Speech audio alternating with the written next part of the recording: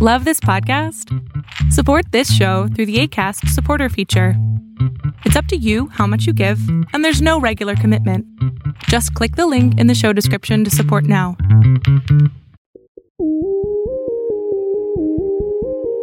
Hello and welcome to the Aeronex Show, a podcast focused on the transformation of the shipping, maritime and ocean space. My name's Craig Eason and I own and edit the Fathom World website. Today's show is focused on the efforts being made in the industry to develop the first engines capable of being powered by ammonia. Ammonia is being seen by some as a key fuel for international shipping to decarbonise. Its chemical composition, made of one nitrogen atom and 3 hydrogen atoms in each molecule, means that it's got no carbon that can be formed into carbon dioxide when it's burned in a marine engine, so CO2 emissions are zero.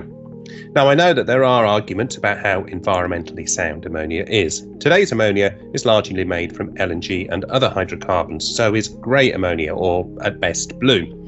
Green ammonia is that which is made using electricity from renewable resources. Regardless of the ammonia origin, it is the same molecule that is combusted to create power in an engine.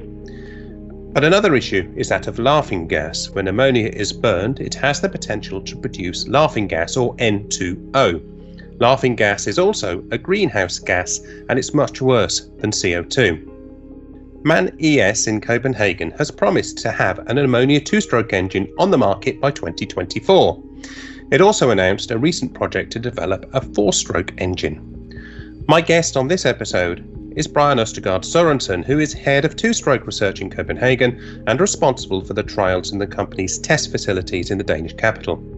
I spoke to him about a year ago when the company first announced an enlargement of those test facilities to accommodate increased interest in new fuels. So I caught up with him again to ask about what has happened over the last year since we spoke and what needs to happen for the industry to get an ammonia engine from MAN. Yeah, so thanks a lot, Craig, for inviting me back, and I'm actually happy to be here today and share some of the insights that has happened over the last 12 months. So a lot of activity has been going on in relation to the development of our ammonia engine. We have come quite far. We have established, you can say, a number of initiatives together with other partners. We are working closely together with fuel supply makers, with classification societies, with universities in the development. So while we have not had, you can say, one of our 2 test engines in the Research Center Copenhagen running on ammonia yet, we have done a lot of the initial preparations for this. So it is preparations in terms of understanding the fuel supply system characteristics. It is dealing with the safety and the health hazard that ammonia as a fuel is posing, and some of the challenges we see in the engine design around that. We have looked at the engine itself. What does it require in terms of materials? What do we need to change? Do we see any immediate challenges here? And of course, we have been looking at you can say, but more from a theoretical angle on the combustion characteristics, and started to look into some of the automation algorithms, the performance metrics we will be using. And then we have recently started to look into the emission side as well. And we are in a consortia around that to look at, in case you have certain types of emissions you need to deal with, what would that entail in terms of technical developments? When you're looking at the fuel supply side of things, let's start at the beginning there in terms of the process of how things would go through the engine. When you're looking at the fuel supply side, ammonia would be supplied onto the ship as a liquid, I believe. Yes. What can you tell me about so far about how you would then have that fed into a dual fuel engine? What sort of temperature, what sort of pressures, and what sort of considerations would you need to have for that part of the process? Yeah, so we believe the storage, you can say, on board is easier than other types of fuels. So we believe it is well known to the industry. What we are looking at presently is a supply pressure around 80 bar or so in the system, and we do not see any major challenges handling. You can say it is being supplied to the engine. We have seen other dual fuel type installations where we have dealt with these challenges. So from that perspective, we do not see major challenges for ammonia. One thing I have to say, though, is that ammonia, of course, can be corrosive, and we need to handle that, and that is why the material part needs to be dealt with quite carefully. So we have generated a fuel specification which we believe will be the right one for our engines, and that is now available. And here one of the important parts is that there needs to be a little water in the ammonia for it to be compatible with the materials we currently have. So with the ammonia that you're talking about here, would it be the same kind of ammonia that we're seeing supplied to other industries? Is it the same ammonia, or would it be a bit like marine fuels today? Would it be marine grade ammonia? No, it will look very much the same. There could be something around purity, water content, and so on, and that is why we have made this specification to actually be able to give quite a good guidance on this. But it will not be significantly different from what you see today. So I'm not asking you on the pricing side of things, but there won't be that significant pricing difference between ammonia that is in society and ammonia that is in going to be used for marine use. No, we don't believe so. You can say the ammonia available today, though, is generated from fossil base, and what we are talking about, of course, is green ammonia. But from an engine builder, engine designer point of view, the molecule is the same.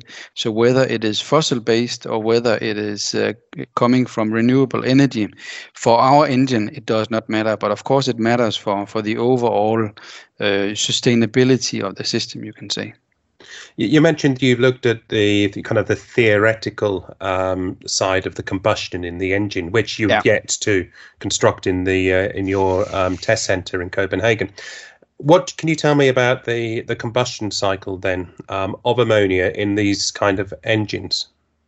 Yeah, so what we have looked at, you can say, the LTI concept we are having. That is the liquid gas injection platform we have in our engine program, and then we have looked at the characteristics around ammonia. You can say flame speed, different combustion characteristics, and what do we believe the pilot fuel amount would be, what would the flame propagation speed be, and so on. And I think that has been important for us to establish the starting set of parameters once we start the single cylinder test.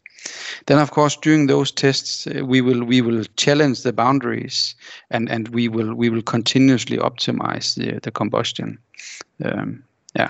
One of the things with LNG, of course, is methane slip, and you've been addressing that with a number of different technologies, including exhaust gas recirculation and SCR, selective catalytic reduction. There are a number of ways that you've been working on NOx and methane slip and other things like that. What would happen with incomplete ammonia combustion? What do you see as that after emissions part of the ammonia combustion? So we still believe we need some sort of after treatment system. So an SCR would probably be a good choice. We need to deal with the NOx and some of the active ingredients in some SCR. These selective catalytic reactors are actually ammonia, and we have that in abundance on board. So the NOx needs to be dealt with, and we also believe in this way we can actually deal with the ammonia slip. The challenge will be if we get the generation of laughter gas, so N2O, which is a very potent greenhouse gas. So we do not want to end up with a solution where we have exchanged, you can say, CO2 as a greenhouse gas with another very potent greenhouse gas. So it's important for us that the footprint, the environmental footprint, is low, and that is why we need to deal with the N2O if that is formed. So our first option will be to deal with it through the combustion process and basically not generate the laughter gas. If that turns out not to be feasible, then we would need some sort of after treatment technology to deal with the laughter gas. That has been done before, you can say on shore side, so it is not completely unknown technology. But that of course needs to be adapted to a marine environment and to the conditions we will have as part of the engine system. A lot of the engines that you've been developing over the last 5-10 years have all been notably dual fuel when it comes to alternative fuels, whether it's ethane, LNG, methanol. They all tend to be dual fuel. Why are you looking almost exclusively at dual fuel? Why not go for single fuel solutions that potentially could have higher efficiency?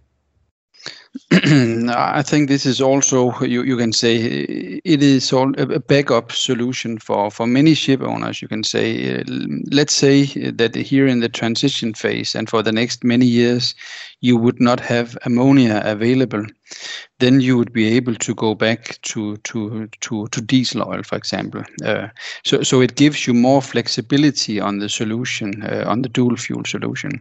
That is one of the reasons we have developed this, you can say, the dual fuel approach. And the option for dual fuel, you mentioned diesel with ammonia here. Are we looking at simply two fuels? Are we looking at a multiple option here? Would a single engine be able to take two fuels, whichever ones the ship owner decides it wants to have as its options, or multi-fuel engine? So you got three fuels that you could choose from. I think many people would like to have that option. I do not see this as the first generation. This will be, you can say, this will be either you can say a diesel oil mode or an ammonia mode, and the reason being that some of the auxiliary systems would be different. Some of the pressures could be different. Maybe the lubrication oil we are using on the engine would have to be different. And that is why it is not just the switch of a button that you can change from LNG, for example, to ammonia. What we are looking into is to modularize our engine design, so we make a transition from one to the other as easy as possible in terms of rebuilding or retrofitting an engine. That is something we have an eye for. So that gives an owner that confidence, perhaps, that there is a solution. If they go down a particular avenue, there is a solution that is more affordable than actually trying to take out a whole engine, which of course is nigh on impossible on a large ship anyway. Yeah, so this future-proofing the engine is one of our, you can say, one of the mantras we have in the design work, making sure that if you choose a conventional engine or a different second fuel engine today, then it can be rebuilt later on. So while we will have the first, you can say, ammonia engine design available in 2024, we will also be focusing on having a retrofit solution available approximately a year later in 25, allowing for rebuild. And then there are certain preparations you can make, and I know a lot of people in the industry is looking into this, saying, what would have to be done both in terms of the engine, that is our area, but also in terms of tank capacity, in terms of venting areas and so on. So it goes beyond just the engine or the supply system for the engine. It actually, you need to think in the ship design, basically, when you look ahead. Yeah. And you mentioned the test engine, your test facility in Copenhagen, and you haven't built this ammonia engine yet, or you haven't converted the engine that you've got in, and that's an important distinction. You're not building an engine from scratch here in Copenhagen, are you? You've got 2 test centres, you've got 2 engines, and you effectively retrofit them to test capabilities on new fuels. And you've been doing that with the first engine, and it's only recently that you got the second engine in. The same process will but you'll do the same process then as well. When do you see yourself starting to do the tests on ammonia in Copenhagen? We plan to start on that during next year, and then we will do it throughout 23. So we will be starting to run on 1 cylinder, and then you can say test the characteristics on 1 cylinder, and then you move from there to the 4 cylinders, so the complete engine, and that is how we are normally doing, you can say, the development. So a single cylinder will give us a lot of indications around combustion characteristics and so on. And of course, when you then go to the full engine, then you can really play with the control system and look at the emissions and optimize the performance. So that is the normal development cycle, which we have also used on some of our other developments, like the MEGA we recently released, and MEGI before that, and so on. How do you then take that engine design then and give it to your partners that build the engines? I'm not sure if many people really know this, but as a world-renowned marine engine maker, you don't actually make most of the engines, the 2-stroke engines. You have licensees that then make them for you around the world, notably in China, Korea, Japan, where the major shipbuilding takes place. How do you then take this new design for an ammonia engine and show it to them about how to build an ammonia engine to go into a brand new ship? So basically, we are taking the learnings from our test engine, from our test center, and then we build it into a design. During that phase, when we are designing, you can say the commercial engine, then we would, for example, team up with different technical people from the various licensees. We will make sure that we have the right documentation. And then you can say then basically we built the first commercial engine together, and that first commercial engine will actually go into a vessel. What we often do then, depending on the magnitude of the innovations or the development, then there will be some R&D test time for the first prototype engine. That means that where you normally might test for a couple of weeks, then it could be we would be testing for a month or 2 months, optimizing, you can say, that design. But due to the sheer size of these engines, it is simply not feasible to build one demonstration engine and then have that one standing there. So we will be demonstrating, you can say, the concepts on our test engine, and then the first commercial engine will serve as a demonstrator, if you can call it like that. A lot of the initial evolution of ammonia and hydrogen and these alternative fuels are seen as happening around the coast. A lot of smaller vessels, coastal vessels, and so on, and they quite often use 4-stroke engines. And I know that this isn't your area of research and expertise, but I just wanted to ask you about the other project that I saw announced recently from MAN ES, notably in Germany on 4-stroke engines, because I see there was a marine element to that as well. What sort of project is that? What sort of project are you involved in there relating to the evolution of a 4-stroke ammonia internal combustion engine? So we work very closely together with our colleagues in the 4-stroke, you can say, design area, and we share a lot of the data. There are commonalities, and then there are things that are different. What we are discussing with them and what they are working on is, when you look at a ship, you have the main propulsion system, which is often for the large seagoing vessels, a 2-stroke engine, and then you will have power generation engine engines, gensets, that would often be 4-stroke engines. And I think many ship owners, if you want a really zero carbon vessel, you need both actually to have the capability to run on a zero carbon fuel. And what our colleagues in the 4-stroke area is doing is that they are actually looking into how can we adapt ammonia as a fuel on their platform. And that is the work that they are going into now. They are looking into the initial area. What would it take for a 4-stroke engine to be adapted to burn ammonia? And then they are looking very much into hydrogen as well. What would it take for hydrogen to be burned on a 4-stroke engine? And that is because 4-stroke engines are also used on the shore side for power generation, and not only on marine side, you can say. What are the expectations here of using hydrogen in an internal combustion engine in a marine environment? I think it's depending a little, you can say, on who you ask. We think and we know it's for sure possible. We think the cost of storage on board and handling it on board would be quite high, and we see ammonia as a hydrogen carrier, as an effective hydrogen carrier, basically, which is easier to handle on board and is well known to the industry, and that is why we think that for large vessels, ammonia would probably be the preferred choice.